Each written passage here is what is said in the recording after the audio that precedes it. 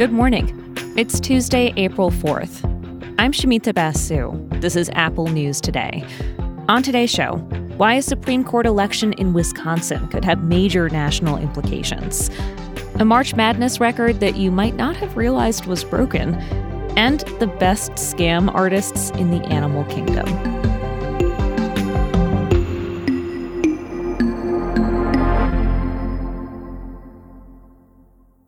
But first, Donald Trump will be arraigned in New York this afternoon, where he's expected to plead not guilty.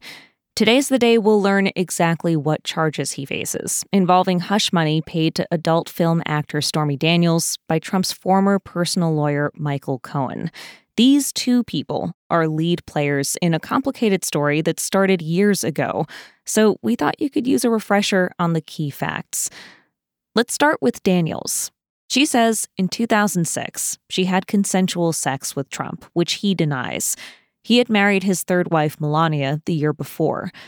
Daniels says they met at a celebrity golf tournament where Trump invited her to dinner. She later told 60 Minutes that it turned out the meal was served in his hotel suite. I realized exactly what I'd gotten myself into, and I was like, ugh, here we go. And I just felt like maybe it was sort of, I had it coming for making a bad decision for going to someone's room alone. And I just heard the voice in my head, well, you put yourself in a bad situation and bad things happen, so you deserve this.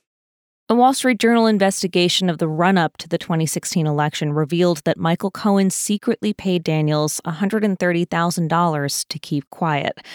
That reporting helped trigger a federal investigation in 2018. Initially, Cohen said he paid Daniels using his own money, and Trump was not involved. But his story changed, and he testified on the Hill in 2019. The last time I appeared before Congress, I came to protect Mr. Trump. Today, I am here to tell the truth about Mr. Trump. This time, Cohen said Trump did know about the payment to Daniels, and he was done defending him. The more people that follow Mr. Trump, as I did blindly, are going to suffer the same consequences that I'm suffering. Federal prosecutors argued the money amounted to illegal, unreported assistance to Trump's campaign. Cohen pleaded guilty to violating campaign finance law and other charges. He was sentenced to 3 years in prison, which he mostly served in home confinement. As we've mentioned before on this show, hush money payments can be legal, but falsifying business records to cover them up or paying them in a campaign context can be against the law. Legal watchers expect charges along those lines for Trump and for Cohen to be a star witness. Trump says he simply followed Cohen's legal advice and says investigations of him are motivated by politics. Apple News will have full coverage and analysis through the day of his court appearance and the charges.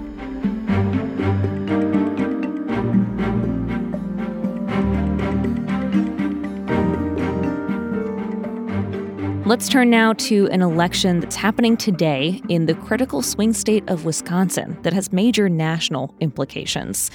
Voters there are choosing a justice for their state Supreme Court. If the candidate that Democrats support wins, it would flip the ideological balance of the court for the first time in 15 years. University of Wisconsin political science and law professor Howard Schwaber talked to Wisconsin Public Radio about why it's such a big deal. This election really does live up to its hype in the sense that the stakes are extraordinarily high across an extraordinarily broad range of issues. Supreme Court races in Wisconsin are officially nonpartisan, but many Democrats are supporting Milwaukee County Judge Janet Protasiewicz. Republicans are backing former state Supreme Court Justice Dan Kelly. Whoever wins this election could be the deciding vote in an upcoming challenge to Wisconsin's abortion ban. It's a pre-Civil War law that was reinstated after Roe v. Wade was struck down last summer. Gerrymandering is another top issue at stake here. Republican-drawn maps have helped conservatives hold power in the state for more than a decade. The state Supreme Court could also rule on legal challenges to election results, union rights, gun safety legislation, and other hot-button issues. The high stakes are pushing campaign spending to an all-time high for this kind of race. By one estimate, a total of $45 million has been spent, triple the previous national record.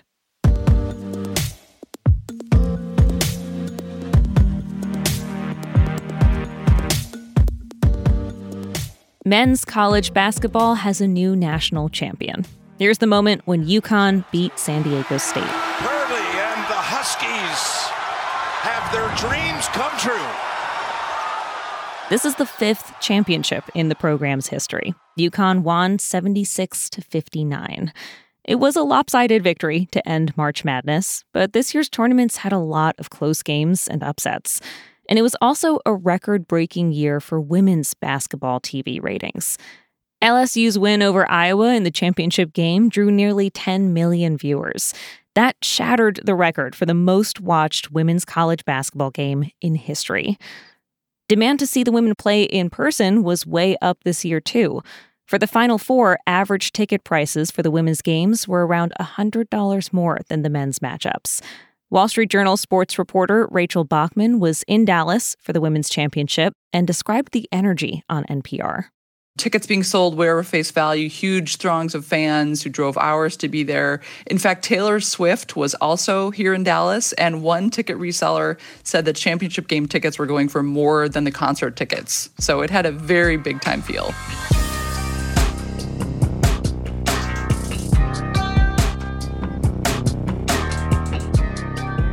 Let's end with a story from The New Yorker about scam artists. Not the kind you might be expecting. As it turns out, the animal kingdom is full of scammers.